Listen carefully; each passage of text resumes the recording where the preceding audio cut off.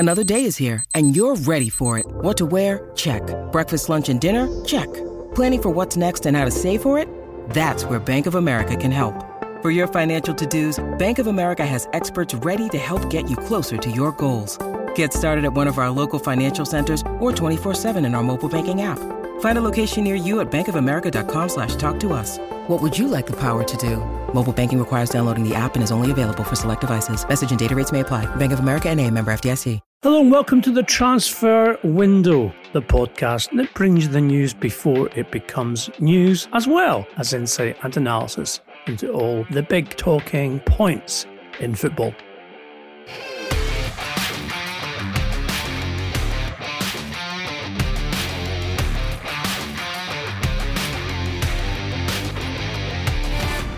I'm Ian McGarry, and with me, as always, is our transfer guru, Mr. Duncan Castles. Today, we will be bringing you news of what I think can reasonably be described as the sale of the 21st century regarding one of Europe's and the world's most sought-after players, as well as news elsewhere on the movement of certain very distinguished and coveted players from Germany, and for you Newcastle United fans and those of you who of course count Newcastle as your second team because everybody loves the Geordies, news about the managerial situation at St James's Park. The Donkey will also be featuring late in the pod, and of course it will indeed be a big announcement. Look out for the fanfare that we're going to be providing you with as well. But let's start, Duncan, with Erling Braut Haaland. As I said in the introduction to the podcast, one of the most sought-after players in world football, even more so since his move to Borussia Dortmund. Lots and lots of speculation regarding the notion that he will be spending less time potentially in Germany than a lot of people expected, because of course he only moved there this season. He has been very successful in terms of his goal scoring conversion, as well as the fact that his release clause of 60 million euros doesn't kick in for another 18 months. Therefore, anyone trying to buy him will be expected to pay over that particular amount this summer if they intend to buy him. Obviously, he is a Norwegian international as well. Interest, Duncan, we know from Real Madrid, who have yet to find a long-term replacement for Karim Benzema, who, despite now being in his early 30s, has been sensational in the last few months in terms of his own goal-scoring feats. I think Barcelona would have to be interested, although we know and have reported extensively on their financial problems in terms of debt repayments and the amount of money that they owe to their various lenders. But again, with the prospect of Leo Messi leaving the Camp Nou in the summer, then certainly the socios will expect a big name arrive on someone to replace those 20 plus, 30 plus, 40 plus goals a season that Messi has been bringing for the last 15 years. I think what's interesting, Duncan, in terms of information as well, is that this isn't just a footballing decision, an economic decision on Dortmund's part, is it? This is actually something to do with how they view Haaland and his character, that they are now effectively putting him on the market.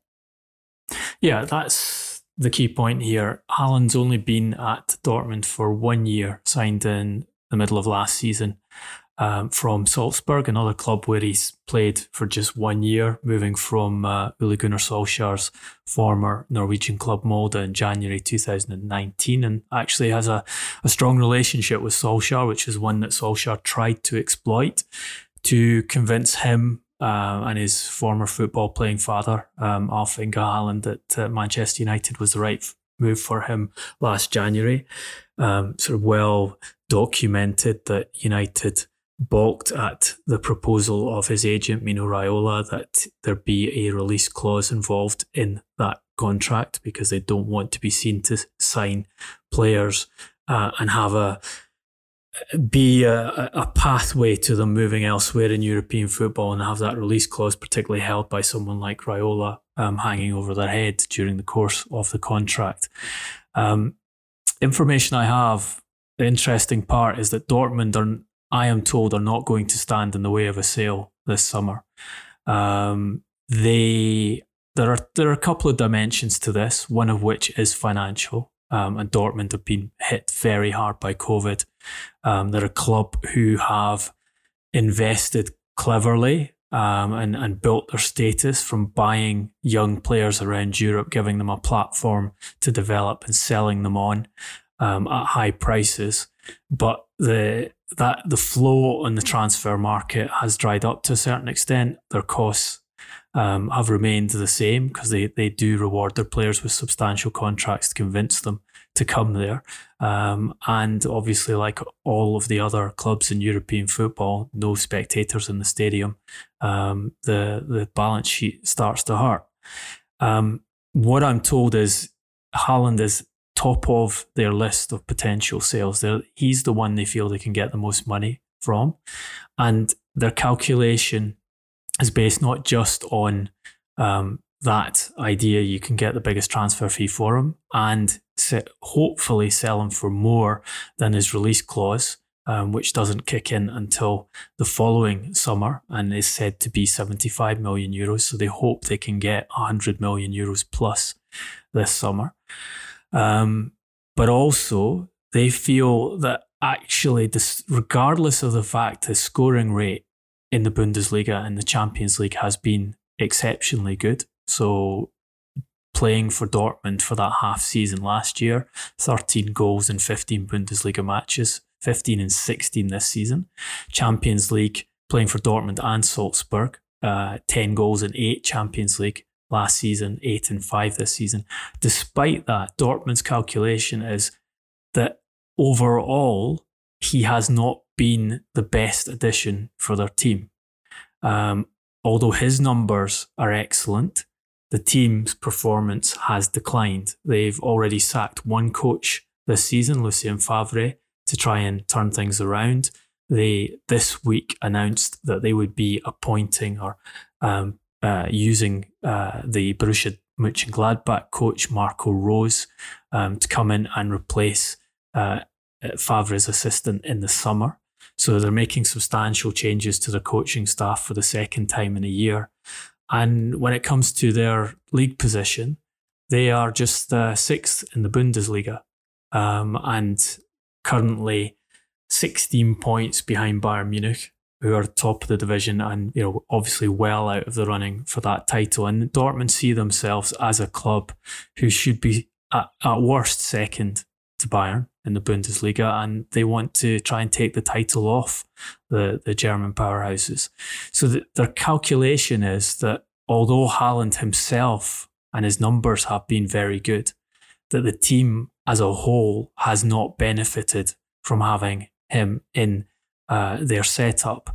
And they think it's partly to do with the way that Haaland plays, that he is individualistic, he likes space to play in. He's a very self-confident individual. I'm told he's rubbed up some of the other players in the Dortmund camp in the wrong way. And, you know, taking all of these factors into consideration, the economic part that the team isn't doing as well, that he would be the most sellable asset because there is always a market for a goal scorer of his type. Still just 20. If physique is such that very appealing, particularly to English clubs, 1.94 m, that the strategic move is to put him on the market, take the money, and use that for other areas of the team going forward into next season and try and build something that is more competitive in the Bundesliga without him. It's a very strange scenario, Duncan, in in that a player who has been at the club and who there was so much hype around where he would end up. Obviously, we reported extensively on the transfer window Manchester United's interest, as well as of many other clubs, because who didn't want Erling Haaland when he was available from RB? The fact that he went to Dortmund was a little bit of a surprise, although you get the feeling, because of course his agent is Mino Raiola, that maybe there was a plan in place all along regarding his career path and how quickly he went to a very much elite club in world football. As I said earlier in the pod, Real Madrid have been constantly mentioned as a potential place where he would play his football next season. It almost seems to me to be a very German thing in the way that Dortmund are looking at this, where the needs of the Mannschaft are greater than that of the one in this case. And Haaland himself and his father, who is very much in cahoots with Raiola regarding his career path and indeed progression, have very much a plan in mind and see it as going much quicker than perhaps some people would have expected, i.e. Dortmund is considered to be a very progressive club where young players can actually become better and develop. And you're suggesting that Dortmund believe that Haaland himself has not actually become a better player since he's been there, which, unlike other players like Jadon Sancho, who have progressed quite quickly to be much more accomplished and technical players, it seems like Haaland is not really, well, I guess he's certainly equal their expectation in terms of goal conversion, but not necessarily as a footballer. Yeah, look, I talked to someone who specialises in assessing players' performances and their development paths, and asked him about this, and he said he'd run some numbers on Haaland, and he said, well, while his on the ball contribution and his numbers have stayed at the same level, and he's contributing goals and assists, his off the ball contribution has declined during his period at Dortmund, which would fit with this information that Dortmund feel he is too self-focused on his performance. And look, this is not an unusual happening in modern football. It's not unusual, particularly when your father is a former player. I don't want to put Frank Lampard in the same boat as Haaland here. By no means that, because Lampard was a player who contributed to the team and was part of some very, very successful club sides. But you, Ian, can tell the story about how Frank's father, as he was coaching him and bringing him up with the idea of being the most successful professional footballer he could be, told him, focus on your pace, get as quick as possible, because that matters in top level football. But focus on scoring goals, because there will always be a market for a goal scoring midfielder. Everyone wants goal scoring midfielders. Now that's 20 years ago that was happening with Lampard. Now you're in an age where players' salaries are massively greater than the top salaries of that period, where players' status, where players' social media status, where their ability to be elevated beyond the club is greater than it's ever been. And it's one of the factors that managers and clubs have to deal with. And, we can go with Mino Raiola, who is notorious, if you want to choose one word, for pushing his players to believe they're the best and to confront their coaches when they feel the coach isn't using them in the best fashion to suit their career. And you've got the example of Paul Pogba, the obvious example of Paul Pogba and Mino Raiola, and that kind of conversation going on where Raiola has been telling Pogba, you're the best in the world and you'll become the best in the world. And when he wasn't performing in the Manchester United team at certain points, making an argument that he had to be played in a specific position in the field and he was being asked to do too much defensive work, and that had to change so that Manchester United could get the best out of Paul Pogba, and Paul Pogba could get the best out of Manchester United. So there's a pattern to this, and it's something which clubs have to deal with. You talk about clubs that are interested. Yes, Real Madrid are definitely one of the clubs in the conversation here. I think it has to be in Haaland's case, and then in Real Madrid's case, Kylian Mbappe is the key figure. That's the preferred purchase. So it's a question of whether Mbappe moves this summer. But my understanding is that Raiola would be keen to get Haaland to Real Madrid, and there is a significant interest there. And then obviously Manchester United are prominent.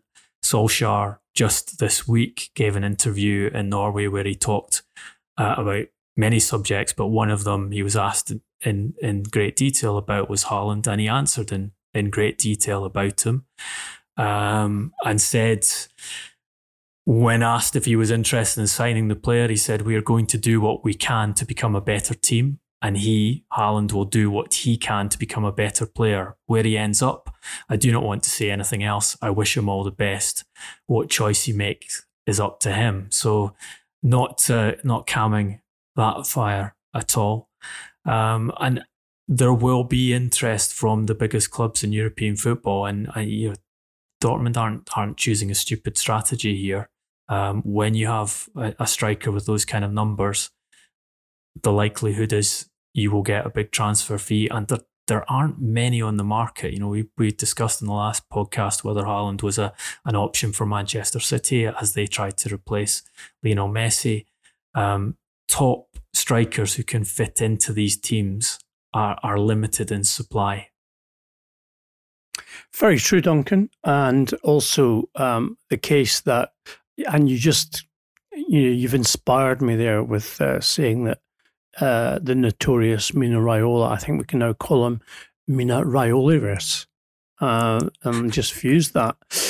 So rather being Kaiser Duck's pizza man who always gets his slice, it can be Mino Raiola-verse as well.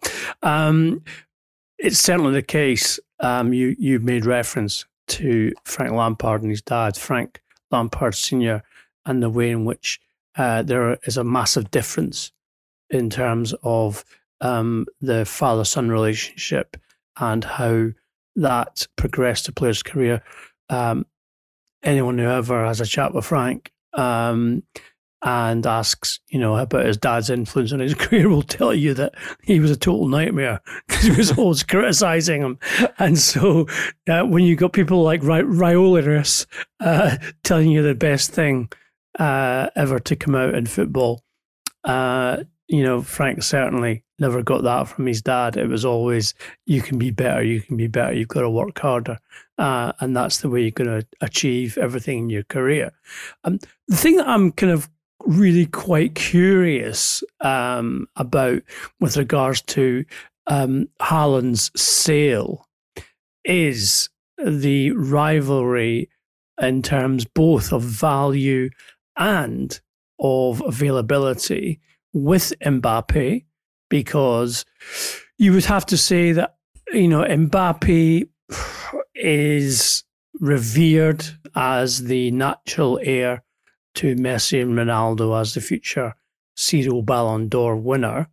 Yet Haaland is producing similar figures in, again, what you could argue is a bigger league in the Bundesliga rather than Liga 1. Their figures in Champions League are comparable with regards to scoring goals.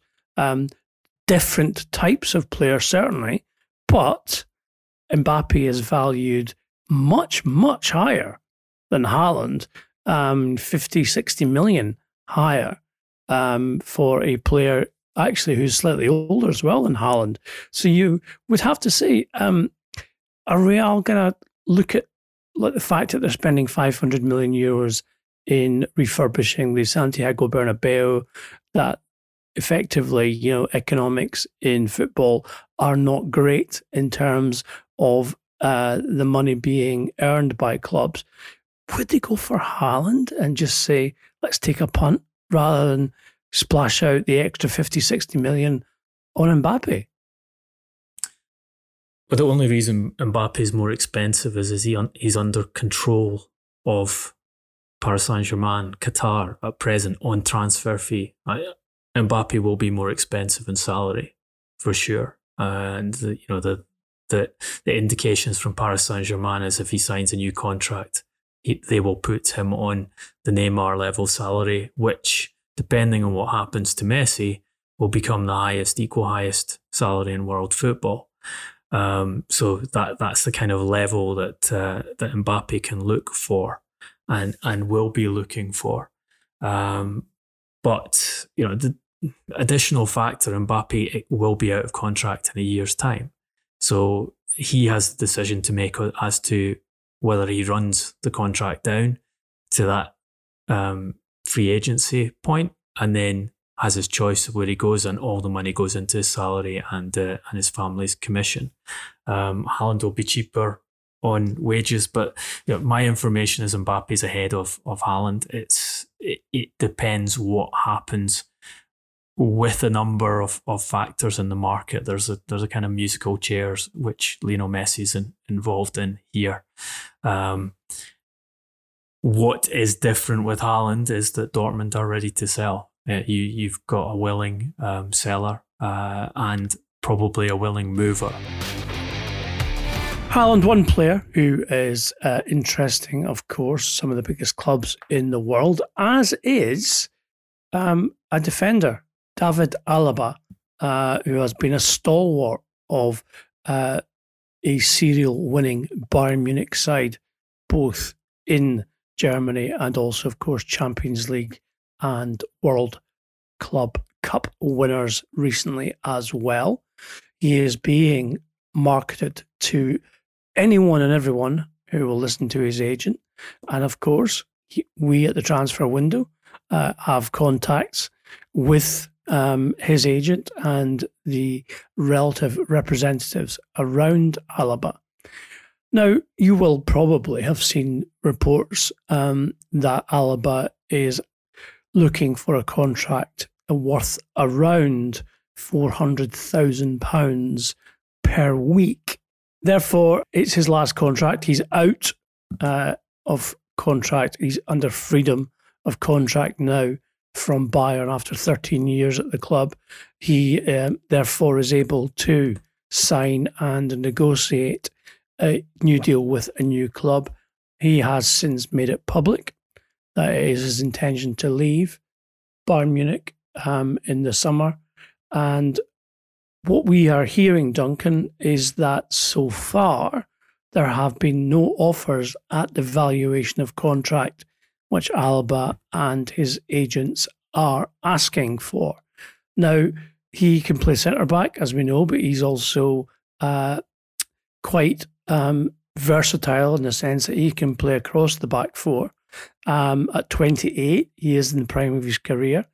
And of course, if we were to compare him, Duncan, to the likes of Virgil van Dijk and Harry Maguire, you would have to say that he ranks very, very well in terms of his ability and indeed, of course, his winning mentality and experience with the Bavarian club.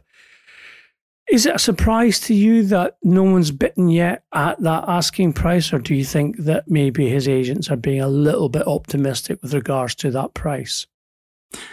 It doesn't surprise me that he hasn't got a taker at that price at the moment. I mean, Bayern tried very hard to retain Alaba in the last transfer window and tried to get him tied down to a new deal and could not come to an agreement with him and his principal agent, Pini Zahavi, partly because of the both the salary demands and the demands for a commission on the deal, which are also, I understand, substantial. It's come at a bad time for Alaba and Zahavi in the sense that we are in a COVID market and there's a lot less money around for these deals, and what would have seemed a high demand but a plausible demand for a centre-back a year and a half ago is now looking extremely expensive. Real Madrid are interested in the player.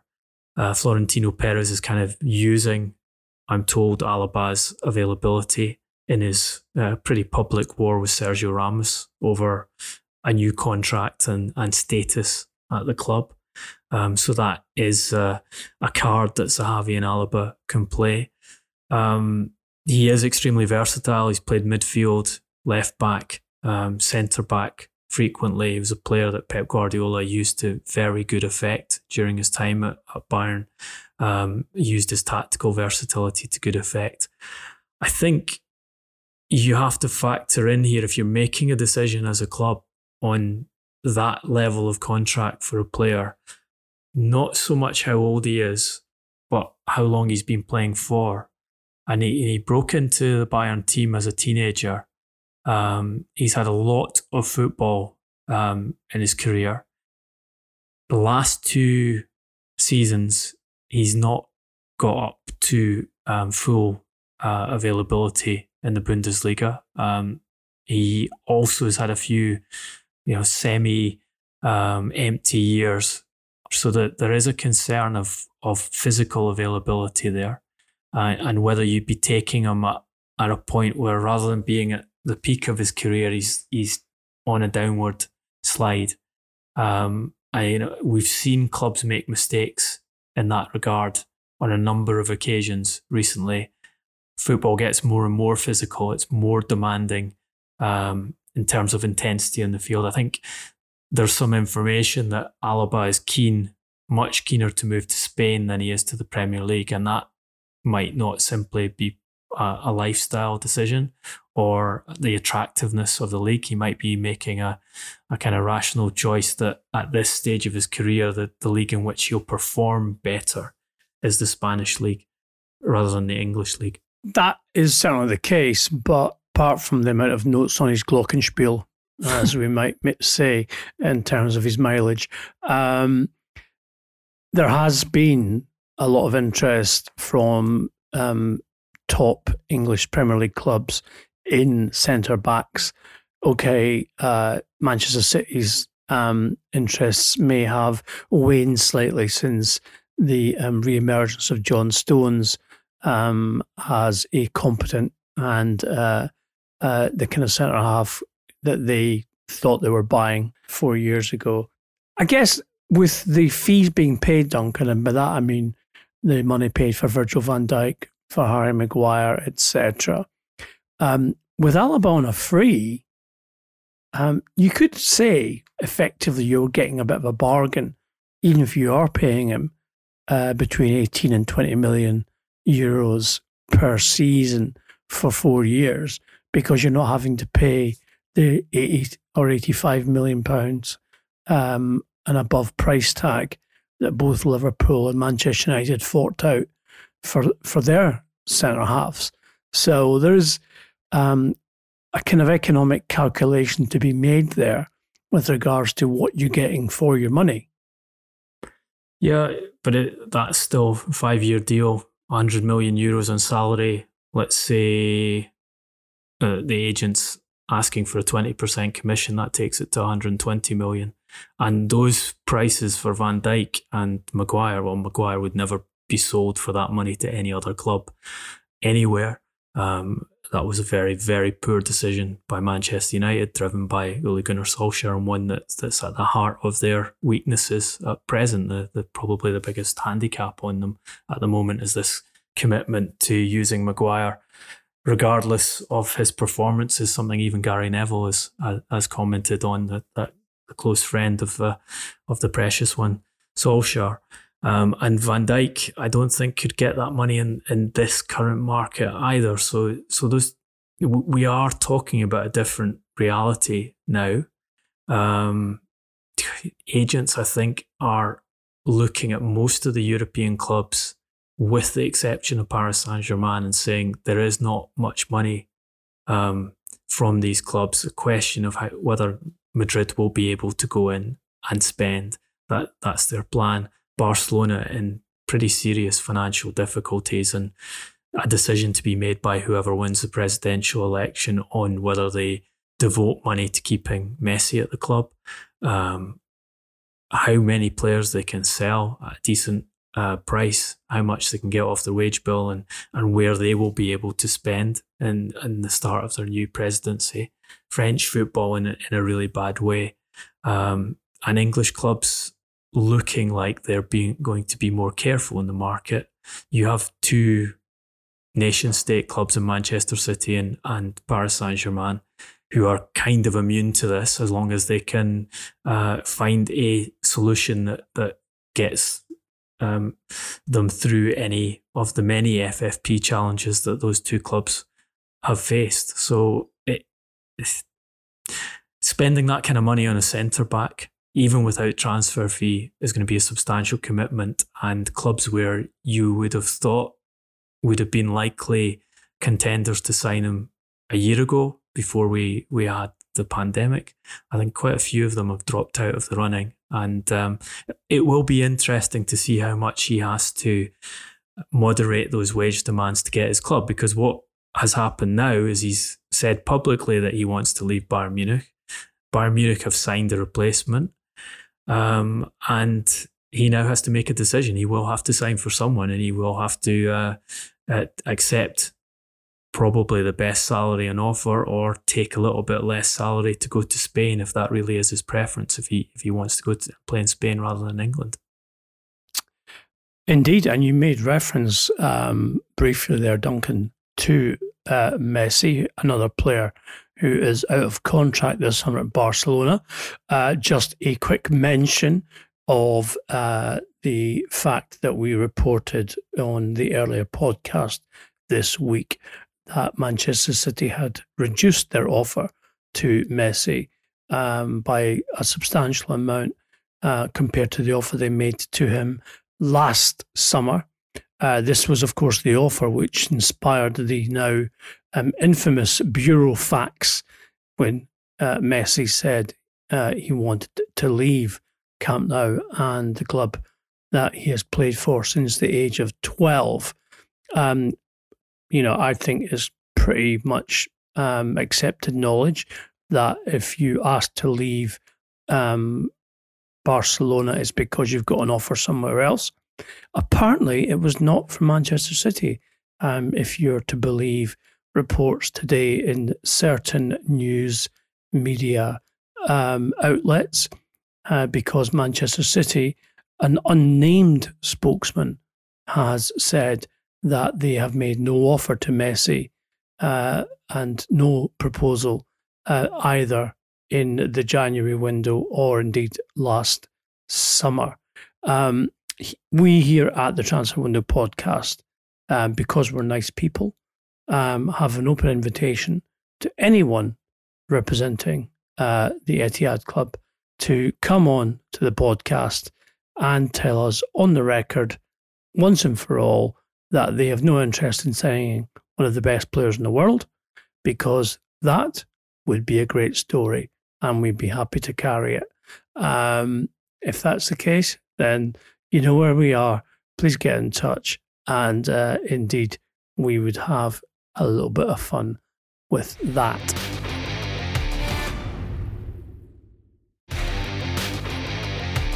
Duncan, we move on to Newcastle United, and kind of strange kind of story in terms of their season.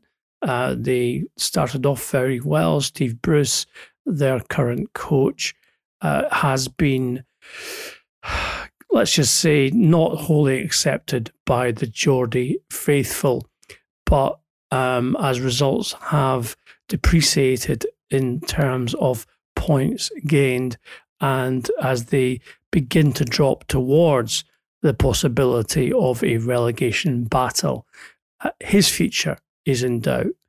And it's our information, and probably hardly surprising, that Mike Ashley, the current owner of Newcastle United, has been in touch with his former head coach, Rafa Benitez, who has, in the interim time, had a sojourn to manage in the Chinese Super League, but is now back in situ in England, and asked Benitez if he'd be willing to return to St James's Park, take over, and effectively guide them to safety with regards to ensuring their Premier League status.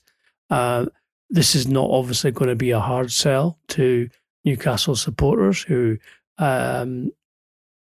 like Liverpool supporters, certainly have a place in their heart for the Spaniard.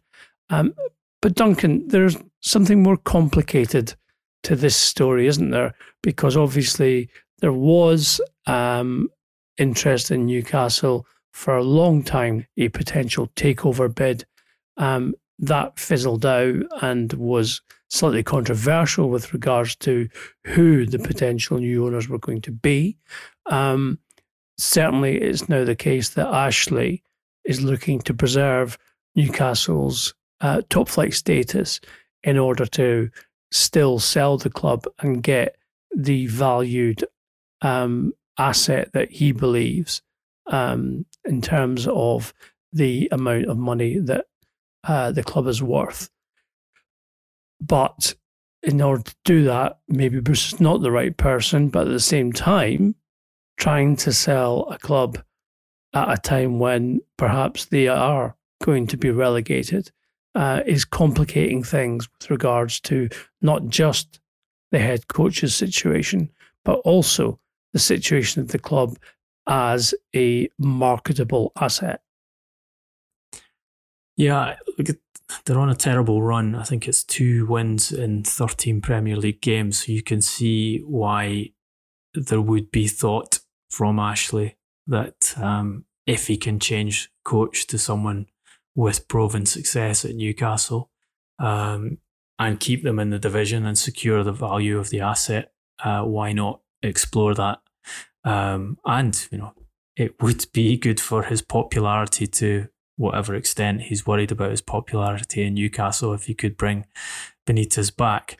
Are you saying he has popularity? Is that even a thing for Mike Ashley in Newcastle? They have a 6-point cushion at the moment over Fulham, and they're 12 points ahead of West Brom, so it would look like Fulham are the only club that can realistically overhaul them and take them down into the Championship. Benitez has signalled quite actively that he is interested in coaching in England again and looking for a job in England. He's briefed a lot of journalists to that effect after departing by the famous mutual consent from Chinese football. He was at Dalian for 18 months, just 12 wins in 38 matches there. So it wasn't a hugely successful period for him. I think the consideration with Benitez, and when you talk about a takeover, is obviously the Saudi bid for Newcastle United, which we talked about in great detail on this podcast, which fell apart, which was led by Amanda Staveley and PCP Capital. Benitez was a factor in that my understanding is that PCP Capital's preferred choice for coach, had they managed to get that deal through, would have been Benitez. Now, that's not to say he would necessarily have been appointed, because remember that the structure of this was that they would take seats on the board. Staveley would run the club day to day, but there would also be positions from the Saudis on the board. So they would kind of be the principal advisor to the Saudis, and they would come up with ideas and recommend captures, director of football, transfers, also make their recommendations on manager. But it wouldn't necessarily have been the case that the Saudis would have gone with those recommendations. But if you're Benitez and you've had PCP talking to you and saying, if we expect to get this takeover done, which they did, and you're going to be our choice as manager, so hold off and wait and be ready to take over there.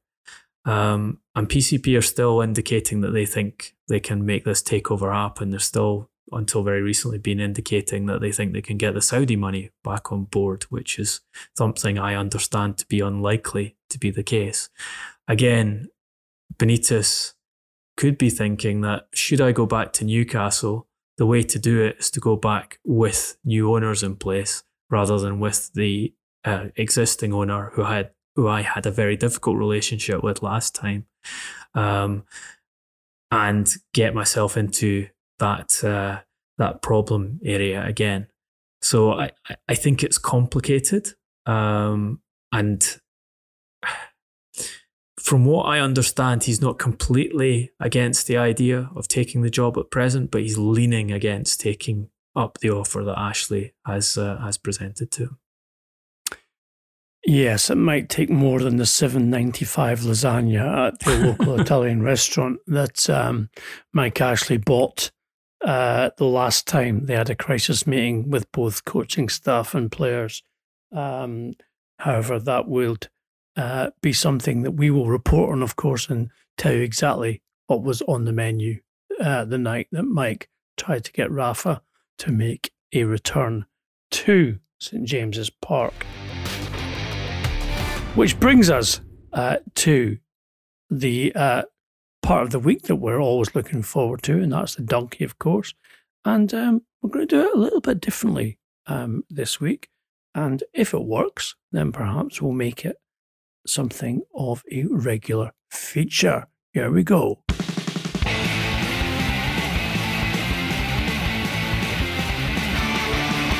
An anarchist, always a strange pronunciation for me, Duncan, but something which certainly sprung to mind this week when the referee, Darren Drysdale, stuck his head in the face of the Ipswich Town player, Alan Judge, during a match. So therefore, this week's donkey is going to be sponsored by said referee, Darren Drysdale. If you are about to hear a bleep, then you know why, because it's going to be called the Award for doing something that you know you shouldn't, but you go ahead and do it anyway. So Duncan, after that wonderful musical interlude, I'm going to open the golden envelope to see who wins the Darren Drysdale Award. I'm fairly certain, unless Mr. Drysdale goes one further, this might be the only time he has an award named after him. But let's wait and see. So the first nomination is for a reverse assault, as it were, and that is the infamous Paolo Di Canio incident with Paul Alcock when he played for Sheffield Wednesday and pushed the said official over. Alcock, it has to be said, did all players proud who are guilty of acting in terms of diving. In fact, he would probably have gotten a yellow card, Duncan, for simulation, the referee that is, for the way he went down. We have, of course, and you could not miss this one out in the nominations, Eric Cantona for the, well, can I use Minraiola again? Minraiolas? Kung Fu kick at Crystal Palace. I've got a feeling this might become as popular as Daniel Leverage at Crystal Palace, which resulted, of course, in, I think, a 6-month ban from playing or thereabouts. And also, we're going to include a reference to our top story of today's pod, and that is Roy Keane, who, of course, was captain of Manchester United at the time, for his infamous foul on Erling Braut Haaland's dad, Alf Inge Haaland, and it was described in his autobiography as, "I thought the ball was there. Well, I'm not sure," etc. And of course, lots of injuries then happened as a result, including one to Keane himself. I think it's quite a difficult selection here, Duncan, given the the terms of the category. However, Darren Drysdale has inspired us. Who's inspiring you? I think this one goes to Roy Keane because there's so much stuff around it. The damage he did to Haaland, who says he never played a full game of football again. He did play again, but he never played a full match again because of how hard Keane hit him. That Keane himself, in this intentional act of revenge on Haaland, did his own cruciate ligament because he hit him so hard, or managed to do it in a fashion that he damaged himself in the process, that he got a fine and a 3-game suspension for the initial dismissal, and then got a further 5 games for talking about it in his biography. I think it. What did they call that in Keane's home county of? It's Cork, isn't it? He comes from. Yeah. So Schadenfreude, yeah. Oi, Schadenfreude. I'm sure they've said that many times in the pubs around Cork about Roy Keane and Haaland. Anyway, sorry, go on. So I think Roy Keane is the winner this week, and I used to play football for a team who to my great disgrace, wore Celtic shirts in Japan, and one of our star midfielders was a huge fan of Roy Keane at the time. So I get a special place in my heart as well for Keane, and I think he deserves his donkey for this one. What's disgraceful about a Japanese team playing in Celtic shirts exactly? A Dundee United supporter playing in Celtic shirts is a disgraceful thing. And I actually have, and I'll send you a picture of this, as my departing gift when I left Japan to return to the UK and start working as a football journalist in London, from my team, the Canto Celts, I got a Celtic shirt with my number on the back, and the name above the number was Dundee United, which I'm told caused great consternation at the Celtic club shop when a friend of mine asked that Dundee United be put the name on the back of one of their shirts to be flown over to Tokyo. Now, you see, personally, because I'm that kind of guy, I could easily wear a Dundee United top while playing football for my club. Rangers, however. Let's just not go there. So, there we go. This week's donkey goes to Roy Keane. I'm pretty sure that's his second award, if my calculations are correct. May even be his third. His punditry is certainly attracting a lot of attention, as well as our attention here on the Transfer Window podcast. If you have liked what you've heard today, please leave a 5-star review on iTunes. You can also subscribe to the Transfer Window podcast on YouTube. Turn on all notifications, and you will be first to learn of when the new podcast drops. Of course, we love to engage and discuss everything both on the pod and elsewhere in the game with you. In doing so, please find us on @Transfer Podcast. That will be on Facebook, Instagram, and Twitter, as well as personally, Duncan and I. Duncan's at Duncan Castles, and I'm at Garbo SJ. That's it for another week on the Transfer Window podcast. We hope you've enjoyed our contribution, and also we hope you enjoyed the weekend's football. Until next week, please stay safe, be well, and thanks for listening.